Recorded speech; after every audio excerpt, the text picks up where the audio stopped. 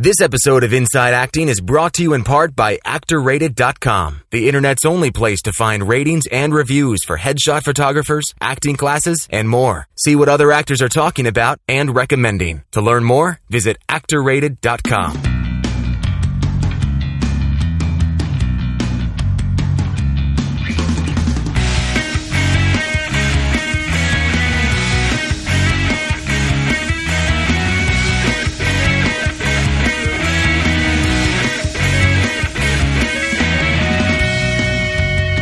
Hello and welcome to episode 71 of Inside Acting. I'm AJ Meyer. And I'm Trevor Algott. And on this podcast, we interview writers, directors, actors, agents, managers, producers, anybody involved in the entertainment industry, and bring those interviews to you. And we are just two dudes with a podcast. We don't pretend to have all the answers. So if you hear something on this podcast that you disagree with or want to add your 2 cents to, please get in touch with us. There's a million ways to do it, by email, phone, Twitter, Facebook, whatever.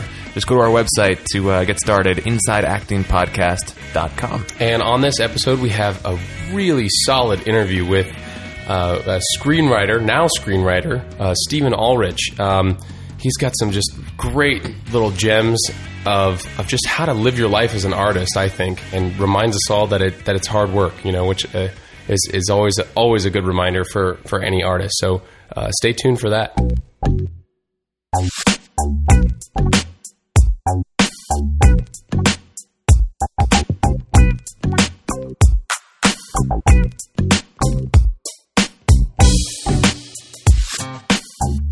So, hey everybody, welcome back to Inside Acting Podcast, episode 71. We are coming back to you now via audio. Auditorially. Only. There's a whole story behind that, but I don't know, is it worth going into? Yeah, definitely, man. We owe it to our listeners. Alright, so, well, long story short, we did the video thing because we kind of had to. There were some kind of drawbacks with video, and we kind of surveyed our listeners and talked to a bunch of people, and it seems like most people like to be able to see who's talking, but the way that they consume the content is usually kind of while they're multitasking. They're cooking, they're cleaning, they're working out, they're in their car, they're doing laundry, whatever. So they weren't able to really check in visually with us while they're doing those things. Plus, we weren't really able to go into as much depth as we wanted to because we had to stop the camera because the camera would overheat, and it was kind of... the size of the episodes meant that they had to be shorter. Yeah, I mean, we were looking at like 400 or 500 megabyte files per episode, so it kind of worked out to be better, I think, audio. But I'm glad that we did do video, because now we know that we can kind of save that for the special occasions when we have something kind of visually exciting to share. But we have the audio as kind of the main form for the kind of in-depth conversations and consumability, if you will, in between those. So, God, so much to catch up on, especially in your world. What is new, dude? I mean, give me like can you condense everything you've experienced in the past like 3-4 weeks? I feel like I ran like 17 marathons. And that's not even an exaggeration. Like, I'm so wiped out. You guys can probably hear it in my voice. I mean, where do I start? I got another voiceover gig with Apple. You guys can, it went live now, so I can talk about it. It's up on the website. It's the new Mountain Lion video. A few auditions, you know, here and there. I'm going to talk about this in my pick of the week later on in the episode, but I went to this amazing training that I don't think I'll ever be able to describe what it did for me or to me or whatever you want to call it. You've had an epic past couple days, and I actually, if you're willing, I would love to chat a little bit about all of that, but especially the training, just for people who aren't familiar with it, because I know, you know, Inside Acting favorite Ben Whitehair has kind of brought both of that into both of our worlds, and you went and did it. Yeah. This is basically my pick of the week because here, I'll start out with what it's called. It's called MITT, which stands for Mastery and Transformational Training. You can't find a lot about it online, other than, you know, a lot of like forum posts and blogs or, you know, just people kind of commenting on it. And that's kind of, I think it's detrimental to the experience, whether they're saying good things or bad things about it, because it really is all about you and your experience. So trying to find out how other people experienced it is kind of, it's a moot point. because the whole thing is really about you and how you operate in the world. And I think the best thing that I could say to our listeners in particular is that it is literally the best acting class you will ever take, and it's not an acting class. So you learn so much about yourself, about the way in which you've been operating in the world, whether it's, telling yourself that you don't have enough time, you don't have enough money, you don't have enough knowledge, whatever it is that's keeping you from your dreams. If you feel like you're living your dream right now, then you don't need to go to the training, unless that's your ego talking or something like that. But if you feel like there are things that you want or need to accomplish, and the only thing standing in your way is you, it's like the best thing ever. I can't even begin to describe how different a person I am now 2 weeks later after going through. They have 3 levels of training. There's basic, advanced, and then this level called legacy program or leadership program. The whole thing is done by word of mouth. I'm not being paid to advertise this. They don't do advertisements. Actually, they don't do radio ads or commercials or anything. This training is really just about tearing down those walls and getting back to who you are, your essence, who you were as a little boy or a little girl, and getting back to all of the things that make you the amazing human being that you are. When you get back to that place, the next thing that happens is you believe that anything is possible. You can literally accomplish anything because, first of all, you don't have that stuff in your way. And second of all, if you just set your intention on something, this is one of the big things that I learned. If you set your intention on something, like you say, I want to do that thing, or I want to have that thing, or I want something. You say, okay, I'm going to accomplish X by this date. What's crazy is the how that's going to happen becomes the easy part. People make the how so difficult, but really the how is the easy part, because the how can't happen unless you believe that the results are possible. So if you say, this is what happened to me. I needed to, because I'm fun employed, as we talked about in the last episode, having come back from Northern California. So I needed to generate a certain amount of money in X amount of days because in order to pay my bills and all of that stuff, right? So I said, okay, I'm going to create this much money in 10 days. I said, okay, well, what would that look like? Well, let's break it down. Let's divide that total amount by 10. Okay, now I only need to make this much per day. Great. How can I do that? And then you start getting really creative because you believe that it's going to happen. So I've sold things that I've been meaning to sell on Craigslist, but have just been, procrastinating on. The voiceover gig with Apple manifested. I do private computer consultations, and I started getting on the phone and getting on email and finding out, going through every client I've ever had and saying, do you need anything this week? And just reminding them of my existence. And got so many people lined up that I almost had a client a day for 5 or 6 days straight. And that even included somebody, this is my favorite part, that included somebody who had been putting me off for a really long time. Oh yeah, I'm busy, we'll do it next week. Oh yeah, I'm busy, I really need you to come over, but I have this audition, or I really need you to come over, but I'm in class, or whatever it was, right? So I emailed that person and I said, I'm available this day and this day. When am I coming over? Which of those 2 days? And me taking that type of initiative got them to stop procrastinating. And it's I never realized I had that kind of power.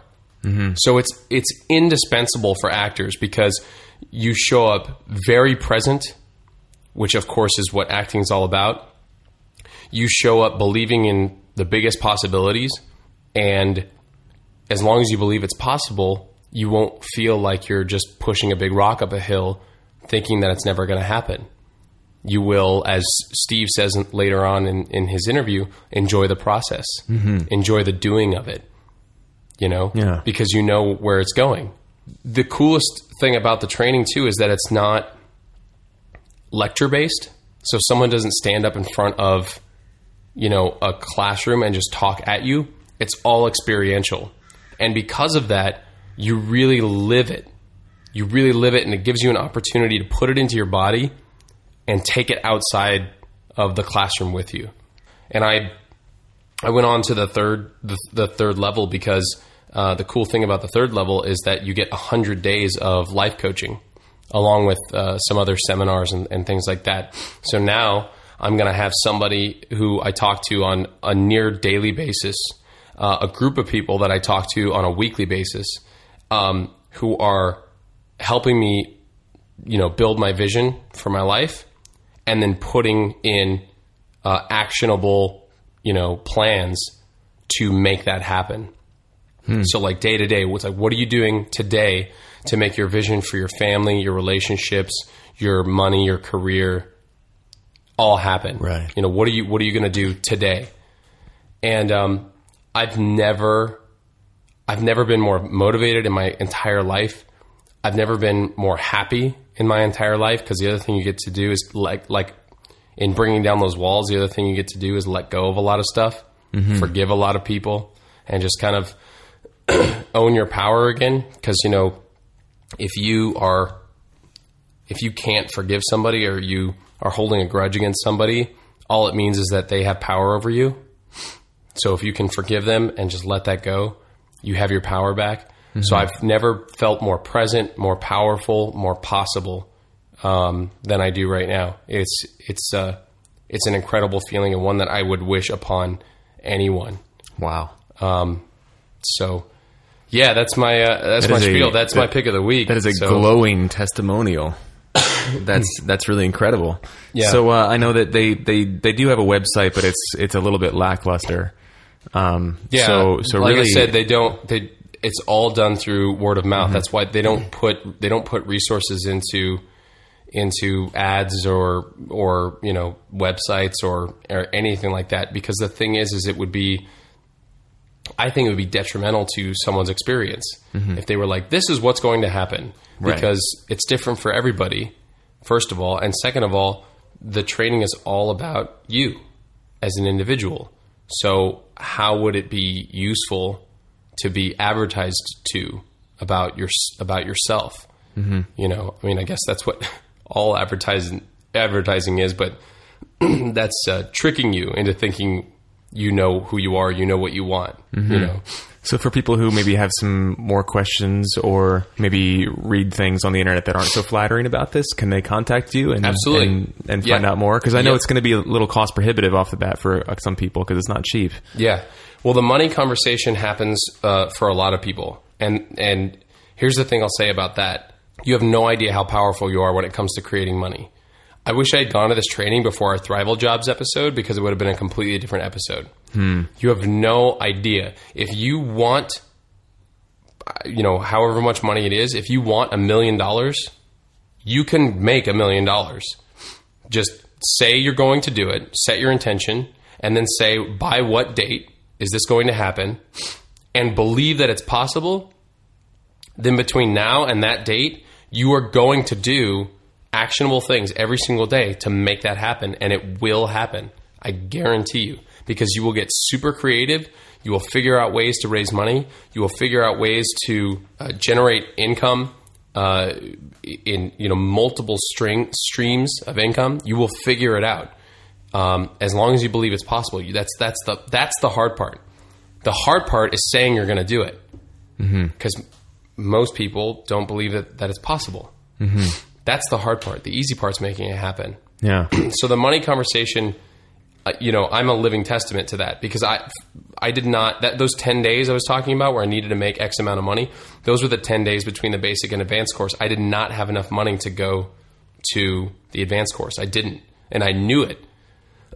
But at the end of basic, I said, you know what? I'm going to commit to doing this. And I actually, it was kind of a lackluster commitment because I committed to one that was like 6 weeks away. I said, what would happen? What would it look like if I changed that and I actually committed to this one that's a week and a half from now? And I said, well, I'd have to make, X amount of money in order to cover my bills for the month and be able to go. And that's what I was talking about. That's what those 10 days were. And I broke it down and I made it happen. And I just felt so powerful with money, which is a thing that I felt so powerless against. Mm-hmm. I was playing victim to money. Yeah. I was playing victim to my financial circumstances. And that ended. Very cool. So, yeah, if you guys have questions, like seriously, I'll give you my phone number. I don't even care because for me, it's not the same experience for everybody, but for me, it was one of the most powerful experiences in my life. So if you have questions or you want to know more, send an email to the podcast and I will reply with my phone number and email so that you and I can rap about it. Mm-hmm. That's really cool. I took a seminar that was a little bit similar, I think, to what you did. It was through a company called Peak Potentials. And Ben is doing that right now, I think. Peak Potentials? Yeah. I think it's the same kind of thing. I mean, I did a lot of research on what these courses are and how they're formulated and what the psychology is behind them and all that. And there's all sorts of Wikipedia articles and stuff about, where they were born and things like that. So they're more or less the same thing. But the Peak Potentials course I took was amazing. One of the things that really stuck out to me was at the very beginning of the course. It was a 3 or 4 day thing. The guy said, the 3 most dangerous words in the English language are I know that. Huh. He says, because as soon as you say I know that, you shut yourself down to learning. And he's like, if you find yourself saying that, you have to ask yourself, am I applying it in my life? And if you're not, then guess what? You don't know it. You don't know it. Because you're not using it. So that's brilliant. I thought that was really amazing. I know that. So, people who may have objections to this kind of thing, do your homework, see if it's right for you. But if you are really just sitting there going, I know that stuff, do you? It's something to ask yourself. Yeah. So, they talk about that too, just like the ego that we walk around with, just like, oh yeah, I don't need this, or I don't need to work on myself, or I don't need to know myself, or whatever it is, So, I think for an actor, for an artist, for anybody really, it's huge. Cool. It's huge. It basically makes you get out of your own way. Mm-hmm. You have to get out of your own way and believe that anything is possible. So I'm excited for us. I'm excited for the podcast. I'm excited for our production company. I'm excited for my own personal acting career. And I'm excited for, whatever, joy I can spread throughout the world, For your life. For my life. For my life. That's so huge. Here's homework for our listeners, actually. This is fun. Homework. I love it. I just want you to think for a moment, if there are any dreams. It doesn't necessarily have to be like, I want to win an Oscar. It could be anything. It could be, reconnecting with your family. It could be, reaching out to a cousin, a long lost cousin. It could be whatever it is you want it to be. Are there any dreams that you feel like you gave up on? And once you've answered that question for yourself, what stopped you? And once you've answered that question for yourself, what's one actionable thing you can do today, tomorrow, to make it happen? Because all it takes is that first step. What would you say to somebody who has doubts about it? Like somebody who maybe read something about it being... I'm not going to lie. I Googled it, and the first thing that came up when I typed in MITT, or Mastery in Transformational Training, you know how Google auto-completes your search, was cult. MITT cult. And I was like, okay. So I looked at it and I found a bunch of blog posts, and people were not really speaking very positively of it. Now, that can be said about anything. I mean, you could say that about churches. You could say that about this podcast. Haters are going to hate, basically. Haters going to hate. Haters going to hate. But what would you say to somebody who's like, well, I don't know, man, they brainwash you, and there's groupthink tactics, and there's all this, There is actually, and I'll be straight up about that. There were a couple of times in the training where I was like, wow, this is really manipulative. Because the thing is like I consider myself a pretty intelligent person. So it was hard for me not to go real meta with it, not to like take a step back and go like, wow, this is really manipulative. And there were a couple of times where I had that feeling. I totally did. Mm-hmm. But one of the things they have you say, or one of the things they say to you a lot in the process is trust the process. And the reason that they say that, I believe that the reason that they say that is not just to quote unquote, it's not about like them brainwashing you so that you know, continue on to the next step or so that you don't argue with them or whatever. It's not what it's about. For me, what it was about is if you're not trusting the process, you're not in the process. You're being meta about it, so you're not getting anything out of it.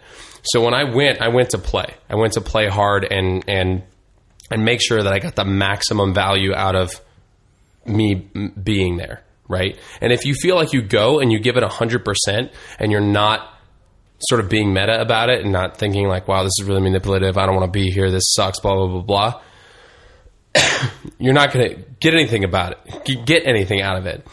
If you go to play 100% and you still don't get anything out of it, then okay, then that's fine. Then maybe the training isn't for you. That's cool. But it's unfair to yourself and unfair to the process to go and like spend the whole time, you know, judging it, and then you leave and your ego is perfectly intact. Yeah, yeah. You know what I mean? Yeah. That's what I would say. If you go and you give it 100%, like if you talk to me, if you call me and you want to go to this thing and I say to you, you know, I think you should go. And then you go and you give it 157% all the time, all 5 days, and then you get to the end and you go, AJ, I didn't really like get anything out of it. I'll go, okay, cool. It's not a cult. It's not a cult. It's just about living your life in its maximum possibility. That's what it's about. So if you say, I didn't really get anything out of it, great, totally cool. You know, that's fine as long as you gave it 100%. But if you go in and you're being all meta about it, because like I said, as somebody who I consider myself a intelligent person, there were a couple of times where I was like, fuck, this is really manipulative and blah, blah, blah. But that was also feedback for me. You know, I was like, okay, I'm just let myself go, get back into this. And it was those times where I got to the end of that process, where at the beginning I was saying this is really manipulative. I got to the end of that and I went, wow, I just had one of the biggest breakthroughs of my life by saying like, you know what? Just go with it. Just go with it. I'm going to get out of this, you know, or even not. There was one process in the advanced course where I was so like upset at how manipulative it was. And at one point it just like, it completely crumbled where I wasn't thinking about that at all. And all I kept thinking about was something that I ended up breaking through. And I was in tears by the end of it. I was in shambles because of this, you know, this thing that I had broken through in my life. Wow. So, you know, everyone is going to have, you're right. You can say good or bad things about anything. I think one of the things that happens is people get afraid. It's the Mexican crab analogy. Do you know about this? Nothing, like crab tries to climb out of the bucket and you just pull it back in. Exactly. This is nothing to do with Mexicans. It's just something that occurs in nature. But there are these crabs, and I think they're I gotta look it up again because I think they're in like holes in the sand or something like that. And if one crab tries to crawl out, the rest of the crabs drag it back down. Yeah. And then eventually, I think even the sand caves in and like they all die. So you know, it's like, to me, it's like that. I think people get scared when other people around them believe in themselves and believe in the maximum possibility for themselves and for other humans. And I've heard it said that that's because when people grow and change, the ways that we use to manipulate them stop working. Ooh, that's good. On a whether that's conscious or not. I think there's a lot of merit to that, you know? There's a lot of merit to that because that's exactly what I was talking about earlier about forgiveness and taking your power back. Yeah. Because if you have your power, then no one else can have it. Mm-hmm. No one else can, people can't manipulate you anymore. And I spent a lot of my life living it for other people.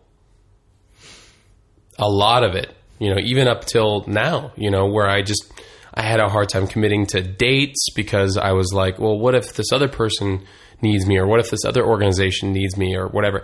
I had such a difficult time controlling how my life was laid out, because I was like, well, what if I need to work? Or what if I book a job? Or what if this? Or what if that? Or what if I'm in control of my life? What if I get to decide where I am every day, every hour? What if I get to decide that? How powerful is that? Yeah. Because then it's almost like you literally can't do anything you don't love, because you're so present and so like, yes, I chose to be here. I chose this path. I chose this life. I chose this action. I chose this day for myself. Yeah. You know, like imagine your perfect day. Imagine your perfect day. What would that be like? What would it look like? What would it smell like? What would it feel like? Who's there? What are you doing? Okay, now why hasn't it happened yet? Yeah, I also, I've talked about Wake Up Productive before in this podcast. It's like a video series kind of thing. And I know we're running out of time here, so we got to get going. But he talks about, in this video series, the guy who created it talks about the difference between choosing to do something and deciding to do something. Yeah. Says when you decide, you're actually, the origin of that word is to actually cut off from possibility. You decide. Side meaning you kill off. Yeah. And D means, kind of disconnecting from it. But when you choose something, that's implying that you have several options available to you, and you're going to consciously choose the best one, rather than saying this one and nothing else, or like I need to kill off these other things so I can only do this. It's a subtle thing, but I think it's really powerful to make that subtle tweak in your language and say, I choose to create this, or I choose to do this, or I've chosen this, rather than I decided that this is best, or I decided that I'll do this now. It's like it's subtle, but man, it's huge. It's huge things. Because you know what the alternative is? You know what people normally say? I have to. Yeah, I have to get up in the morning. I have to wash the dishes. I have to take a shower. I have to go to work. I have to do this. I have an audition. I have to go to this audition. Yeah, I have to go to this workshop. I have to go to this casting director workshop. I have to go to this meeting. How about I choose to? I get to. It's a gift to. I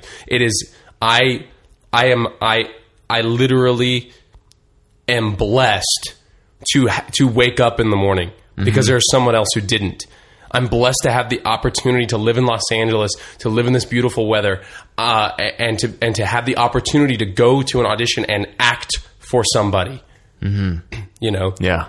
It's like what you said about rejection. Rejection doesn't exist, because if I go to an audition, I get to act. That's not rejection. Even if they say no to you and to me and yes to somebody else. Rejection is you don't get to act anymore. Like you and I think it was Bonnie Gillespie that said that. Yeah, you didn't have the part before you went in the room. You don't have it after. Nothing changed. Right, exactly.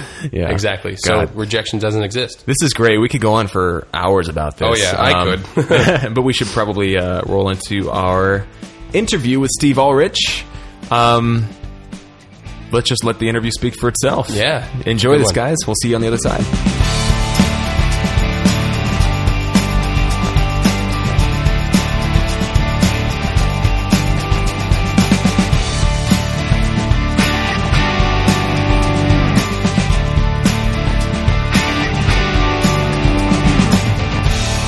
Hey guys, welcome back. We are sitting here with Steve Ulrich, who's got a really kind of interesting story from his journey from pre-entertainment industry to working screenwriter in the entertainment industry. So we're really excited to have him here to chat with him about that. Thanks for being here, Steve. Hey guys, glad to be here. Cool.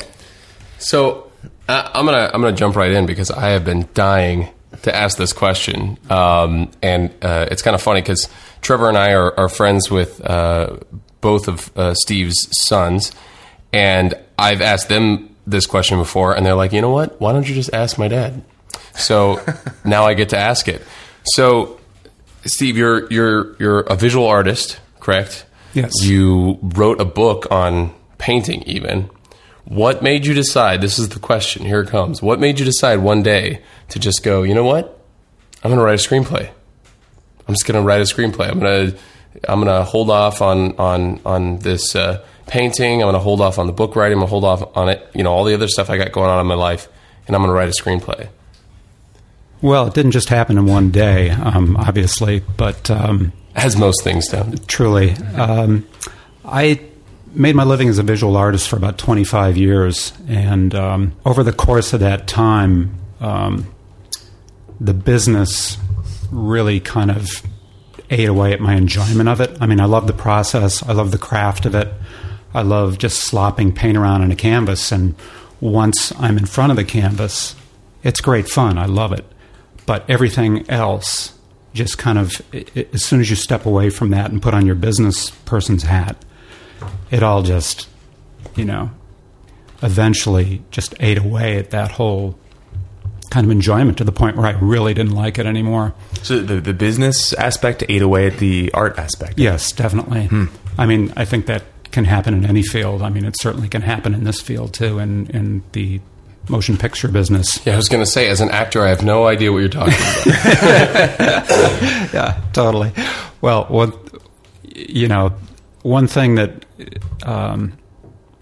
becomes clear pretty early on in the art world is that nobody knows anything. And I'm sure you know the William Goldman quote about the entertainment business, that nobody knows anything. And it's equally true in the art world. You deal with gallery owners that really don't know anything. They don't know what they're looking at. And after a while, that whole, dealing with them, dealing with, clients who want paintings to match the drapes. And yeah, it's part of the reality of the business. And it just really wears on you after a while, to the point where I got to the point where I didn't even want to do it.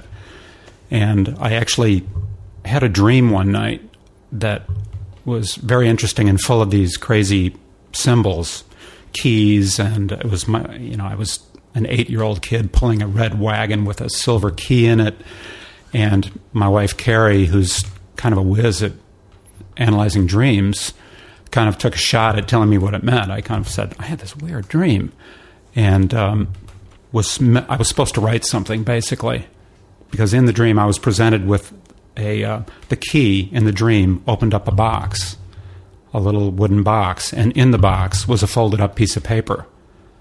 So I got the piece of paper and I thought, okay, here's the answer. I open it up and it's blank. So she said, you got to write on the paper. That's where the mystery is going to be solved. That is so cool. That is the coolest I have story. goosebumps all over right now. So I actually, it didn't occur to me to write movies. And I started writing some short stories. I wrote about a dozen short stories over the course of about a year. And I don't remember if I was talking about writing movies or, I've loved movies ever since I was a kid. But Carrie, my wife, bought me Final Draft one year for Christmas. And I kind of, I played around with it and figured out, how to use it, the hotkeys and all that, and how to format a screenplay. I didn't do a lot with it right away. And then just gradually, it was always right there, and I went to it more and more often, and I started kind of converting short stories into screenplay form. And after maybe 2-3 years, I wrote my first screenplay, which was a terrible kind of the obligatory coming-of-age story, based on my crazy college adventures. And every writer's got one of those in them, and they're just the kind of thing you write, and then if you're smart, you shove it in the drawer and never look at it again. And that was really the beginning of it. I kind of got hooked on it once I got into the flow of like writing a dialogue and got into a character's head and was able to become that person for a short time. I was just kind of hooked on it, and then I got really interested in telling stories and figuring out stories. And ultimately, the process of writing is a lot like the process of painting. They're both about problem solving. With painting, you put one brush stroke next to another brush stroke, and they're either right or wrong. The second one is either right in conjunction with the first one. It either agrees with it or it doesn't, and you make an adjustment based on that. You write a line of dialogue, then you add another line, and it kind of either works or it doesn't, and you either move on or you adjust it and then you move on. So it's really very similar in a way. Have you ever seen the movie Exit Through the Gift Shop?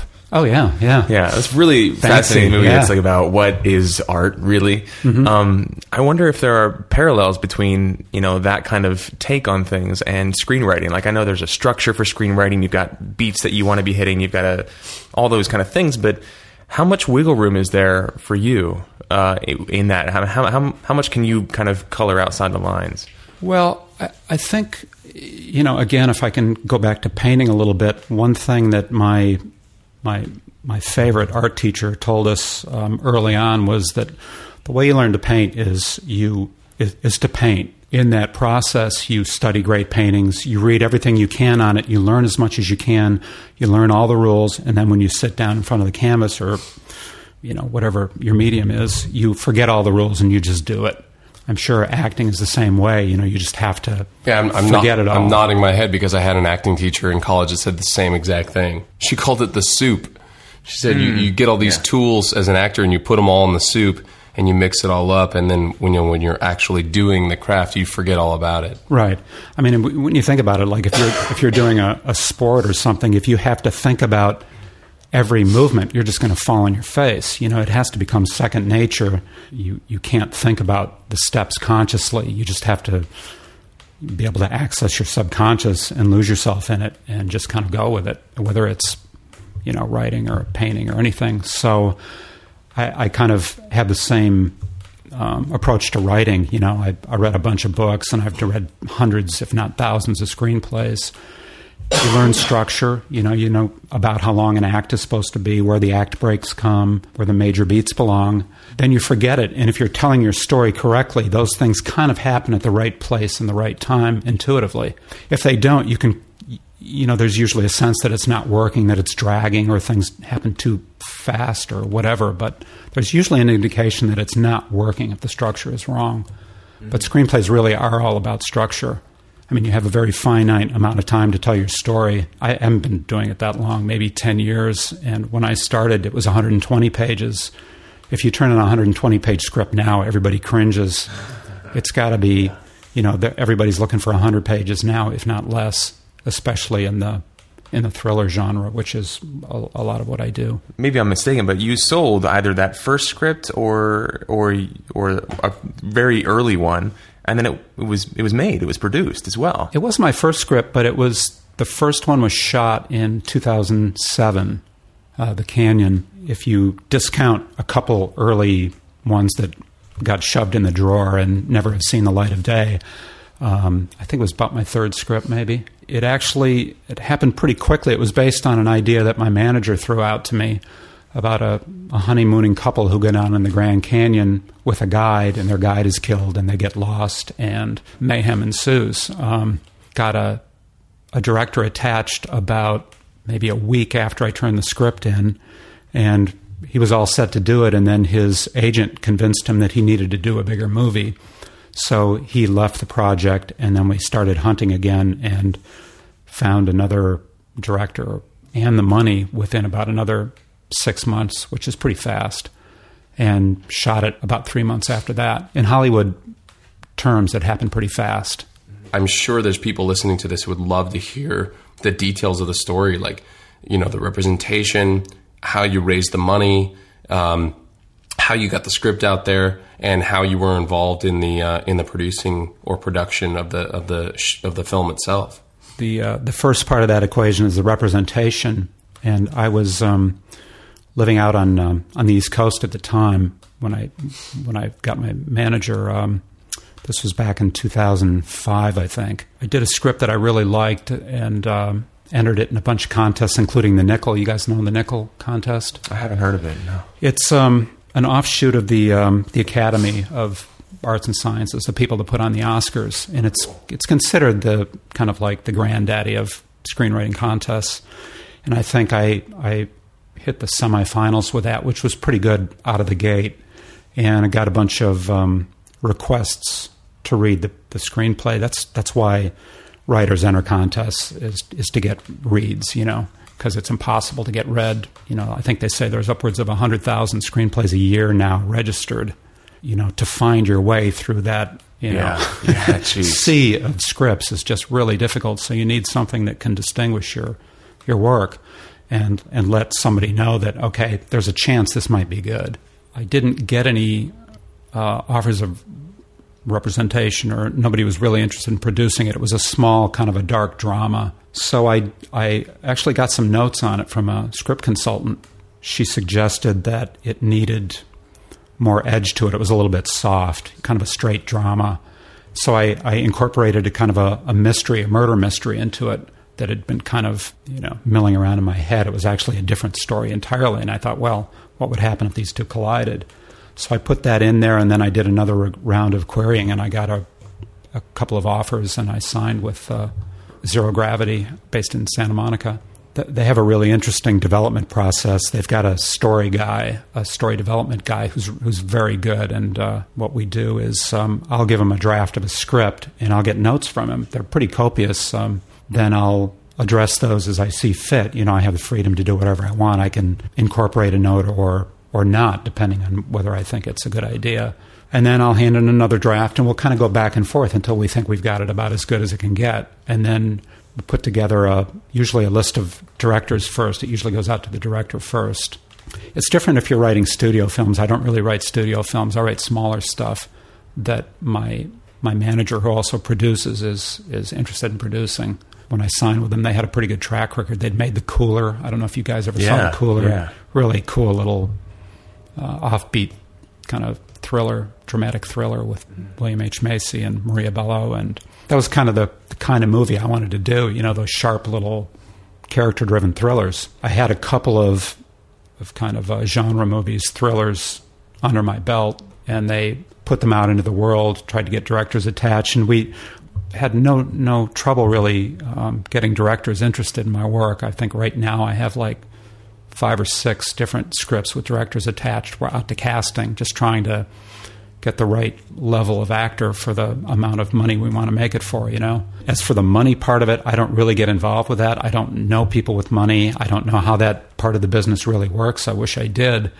But your representation's going after it for you, essentially. Absolutely. Okay. Yeah. I mean, that's it right there. That could very well be the answer. I mean, a bunch of us from the sort of IAP team went to the Showbiz Expo this past year, and we did a whole episode on it. And there were so many conference rooms filled with people listening to someone talk about how to fund your film. So obviously, there's a lot of people wanting to do it themselves. It is also interesting for anyone who's interested in this to note that, you went about it in such a way that your representation actually handles that kind of thing for you. Yeah, I mean, my hat's off to anybody that can put a movie together on their own.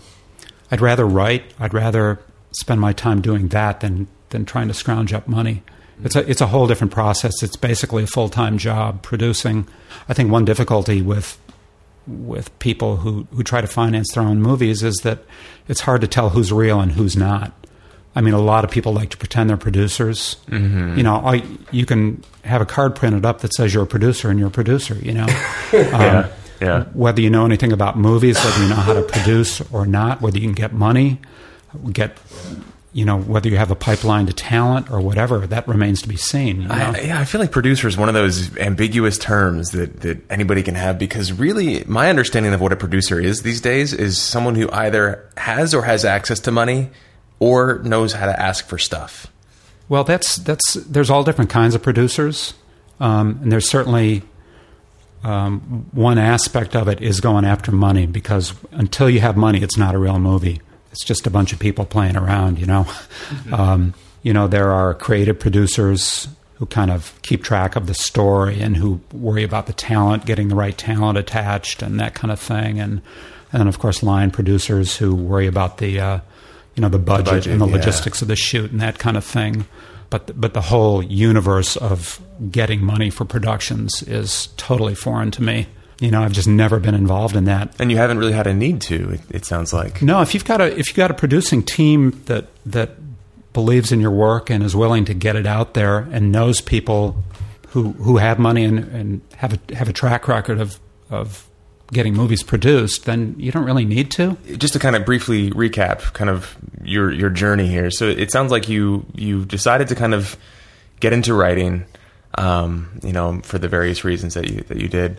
and then you submitted it to a festival, and you got a lot of attention at the festival, and then from that you were able to kind of parlay that into representation by just getting it out there with the kind of blessing of that festival. Is that exactly more or less? exactly? Cool. Yeah. And then from there it was like the right people kind of got to read it, and you were able to secure representation just by kind of asking. I mean, I'm curious as to what that process is like. You get a script out there that's got some good buzz about it, and then you meet with somebody and they've read it, or their assistant has read it, or their assistant's assistant has read it, and they say, we like this, we want to represent you to be a professional writer for our team. Is that kind of it? The way it happened for me is that they read my script and got kind of a low-level guy got back to me and said, we read the script in the office and we really like it. Typically what happens if you send your script into a management company or an agency is several people will read it. But it has to usually starts with a reader, like a paid reader or an assistant or an intern.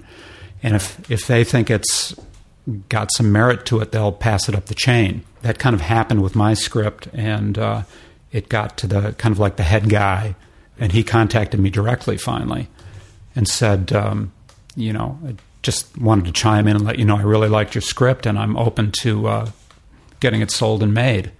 That must have been music to your ear. Yeah, I thought, okay, yeah, I'm open to that too, yeah.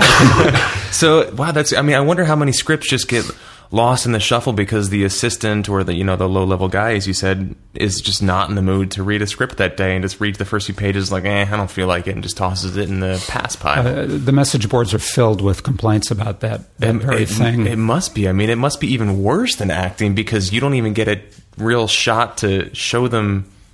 I mean, you can't guarantee anything's going to get read. At least with acting, you can go into the room and at least get on camera. Yeah, it's tough. I mean, any aspect of this business is tough, as you guys know, and there's just so many hurdles and so many levels that you have to rise up until you get a legitimate shot at getting something produced. That you really have to be. You have to be in it for the long haul. You can't. I mean, if you go in thinking you're going to win the lottery and sell your script for $1 million, that's just not going to happen. It happens often enough that people think it's going to happen to them, but for all intents and purposes, you probably have a better shot at getting struck by lightning. Jeez. And yet you still gave it a shot. Well, I like the process. That's what keeps me going. And if you don't, then you really have no business doing it. And it's like, if you guys. You got to love acting to do it because there's so much rejection and heartache along the way. And if you don't love the doing of it, then why are you in it? There's way easier ways to make a living. And it's the same thing with writing or painting. You got to love the doing it. You can't rely on somebody else to say, okay, it's time to go write, it's time to go paint. You've got to just be chomping at the bit to get in front of your computer or in front of your easel and do it. Yeah. And if you're not, you have no shot. You just don't. A lot of people think they want to be artists, writers, whatever, and when they realize that it's basically hard work and perseverance and that you got to put in, I think the average is that you put in about 10 years, write 8 or 10 scripts before you get anywhere. So once that sinks in, a lot of people kind of drop off the radar, and decide to do something that makes sense, like work for an insurance company or something. Right. If you could do it all again right now, if you were starting at ground zero again, would you do anything differently? I would have started a lot earlier than I did in movies, because I didn't even really start writing until I was about 50, which is way, way too old in this business, because it takes so long to get going, But it's interesting, I was listening to an interview with Shane Black and Terry Rossio and a couple of other big-time screenwriters, and they both said, Shane has got to be, he wrote Lethal Weapon, and he's kind of a rock star, and he's got to be, if not 50, he's pushing it. I don't know how old he is exactly, but he said when he was growing up, it never occurred to him, he loved movies just like I did, it never occurred to him that somebody actually writes them. It's like they are created in this magical place called Hollywood, and they just appear on the screen. And it never even occurred to me to write a movie until I was in my 40s. I've always loved to write, and I've always liked movies. I know I'm a slow learner, but that's a little ridiculous, Well, it sounds like it was the right path. Like I said earlier, to me, it's kind of all the same thing: writing, painting, music, acting, whatever. It's all self-expression. It's all the pursuit of a craft. There's really no differentiation for me. So it was an easy transition between painting and writing. So I kind of wish I'd started writing a little earlier, but then I had a lot of fun painting too, and that I think I learned a lot about myself painting. I think I waded through a lot of the garbage that you have to wade through as an artist. I took care of a lot of that in the painting realm, so that when I got to writing, I was done with a lot of that stuff. Just all the personal baggage that you have to wade through to get to some kind of truth about yourself and about your work. Yeah. So that was an advantage to me. So it might have taken me the same amount of time anyway to get anywhere. You never know. Yeah. Yeah. Julia Cameron has a really great saying or quote. I don't know what you would call it, but she says when students say to her, she's like a creative teacher. I'm sure you heard her. Students say to her, like, I can't write a novel now, or I can't do this, or I can't do that. Do you know how old I'll be by the time it's done? And she says, yeah, the same age you'll be if you don't do it. Exactly. So let's get started. Exactly. So that's great. That's such a good story about how you came into this world. Well, I'm certainly proof that although age is a barrier, it's not a deal breaker, that you don't have to go to film school. You have to be passionate about it. You have to have a story to tell, obviously, or stories. And I think that's one thing that starting a little later worked as an advantage for me, is that I had stuff to write about. Yeah. I had life experience to pull from. 20 years of crappy jobs that I did, and all sorts of crazy people that I'd met and been involved with, and traveled all over the place, and I had a lot to draw on. And there's a lot of really good young writers who basically write movies based on other movies. There's a whole kind of cottage industry of that. And as much as I love Tarantino, a lot of his stuff is kind of like his whole frame of reference is movies. I'm not sure even I picture him kind of living in a screening room. His world is movies. They say, write what you know. That's a saying that everybody kind of kicks around. How true is that for you? Well, that's really interesting. You can't escape writing what you know, but that doesn't mean you can't explore other worlds.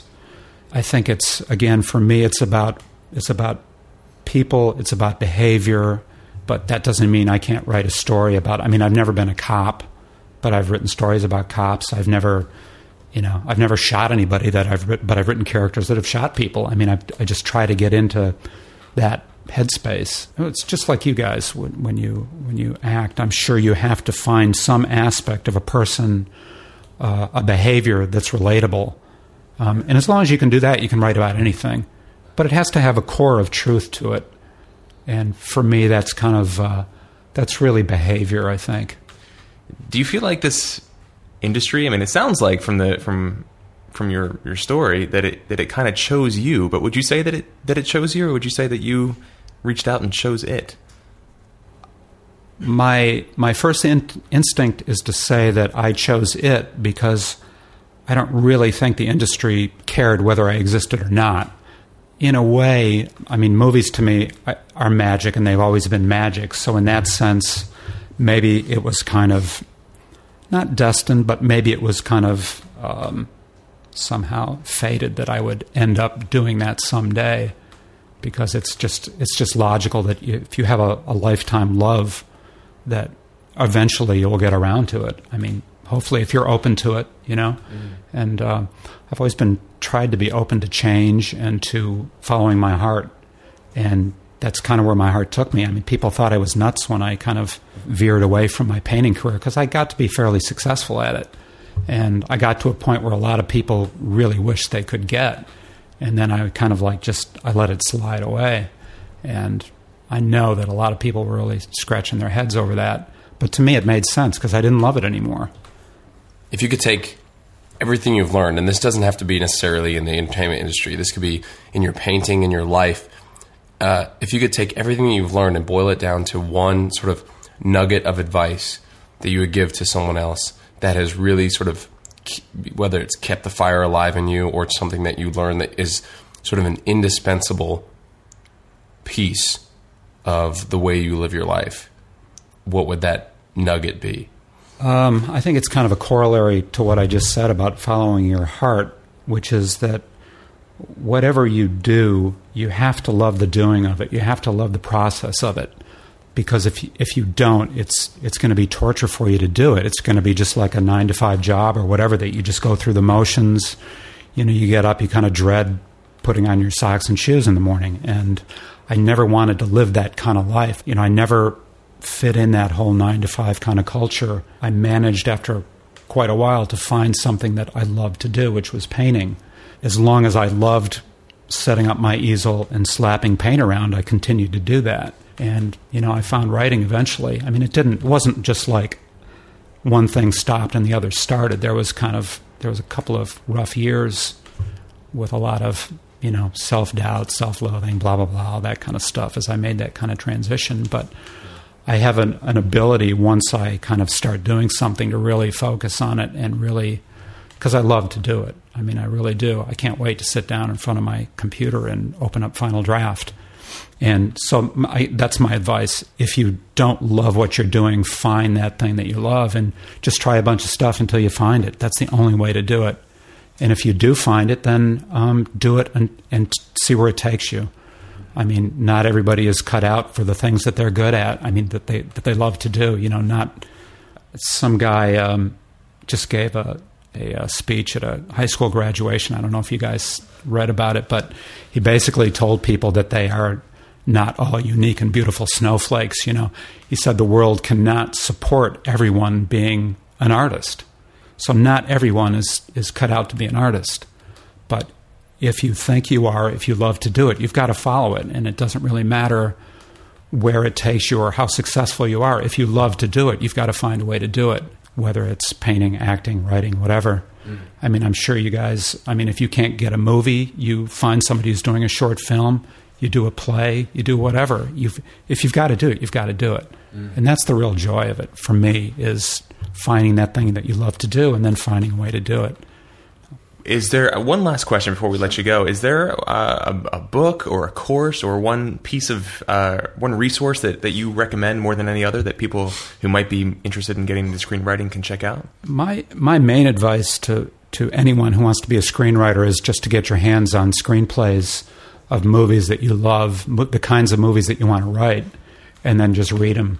Mm-hmm. They're pretty readily available online and even through bookstores. So it's kind of through osmosis, absorb what works and what doesn't. Yeah, it's like, again, to go back to painting, the way you learn how to paint is, first of all, by doing it, and second of all, by studying great painting. Mm-hmm. So you study a great movie, you get the blueprint for it, which is the script. You study that, you compare it to the finished product, you know, then you do it all over again, and then you write, you know, you just do it until you get it. Cool. Where can people find out more about you? I mean, I'm sure you. I don't want people to know about me. If that is your real name, yes, Mr. Ulrich. That's why I'm a writer. I mean, do you have a website or I guess writers don't really have websites, do they? Well, some of them do. You know, there's really no point in looking for me. I mean, I have a couple of new movies that are coming out. They're both in post right now that I'm kind of excited about, and have a couple more. Like I said, we have directors attached to various projects, and so somebody just searches you on IMDb, they'll see a whole list of. They'll see some stuff. Yeah, not a bunch of stuff in development, but not all that stuff is on there yet. But updated, yeah. So I am trying to stay kind of anonymous. and so far, it hasn't been a problem. So, you know. Says the guy who's getting interviewed right now. Yeah. Cool. Well, thank you for coming over here and chatting with us, Steve. This has been awesome. My pleasure. It was fun.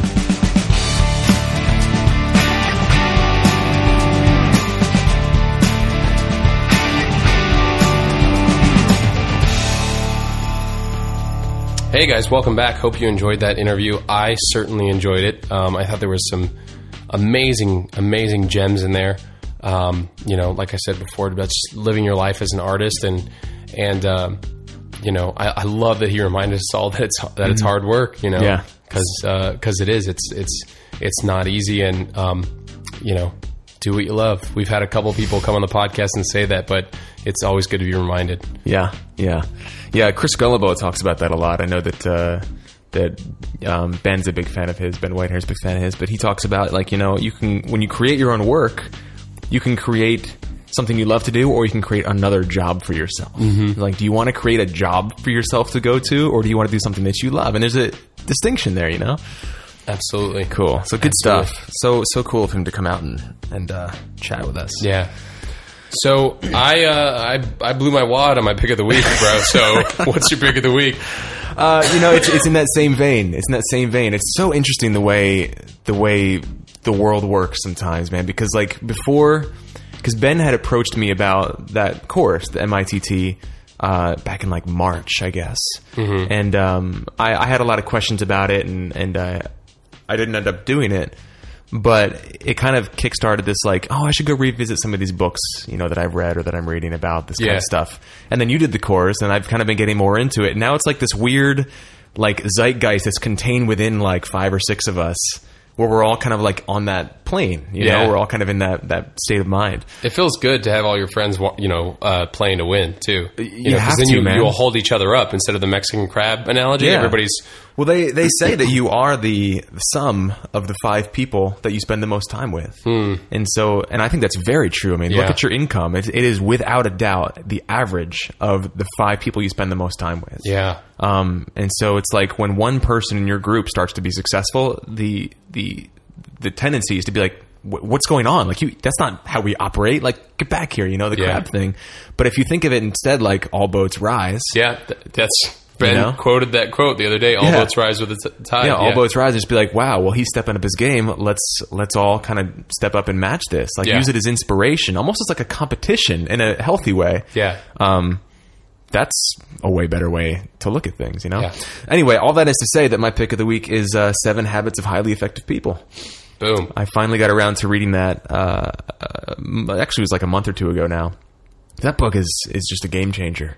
It really is. It's mostly about how you communicate with people, how you work with people, and how to really kind of like polish your people skills in a way that you get a lot out of the interaction and they do as well. And then kind of as an offshoot to that, a book I just finished last night called What We Say Matters, which is kind of like a micro version of...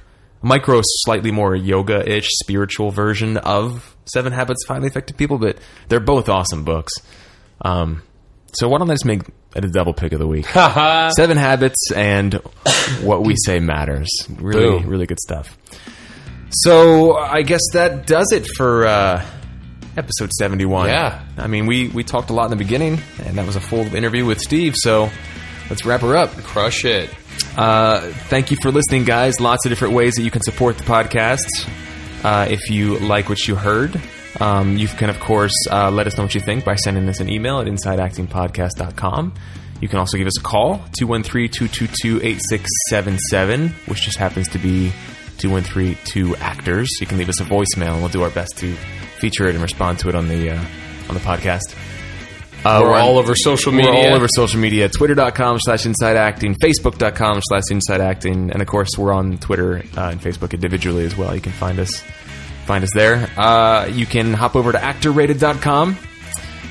Give us a nice review on there if you like what you hear. Or on iTunes, of course. We definitely appreciate the iTunes reviews if you guys like what you hear. And if you really get something out of this and you want to actually give back a little bit, the way to do that is to donate to the podcast. And you can find the button to do that on our website at InsideActingPodcast.com. That's right.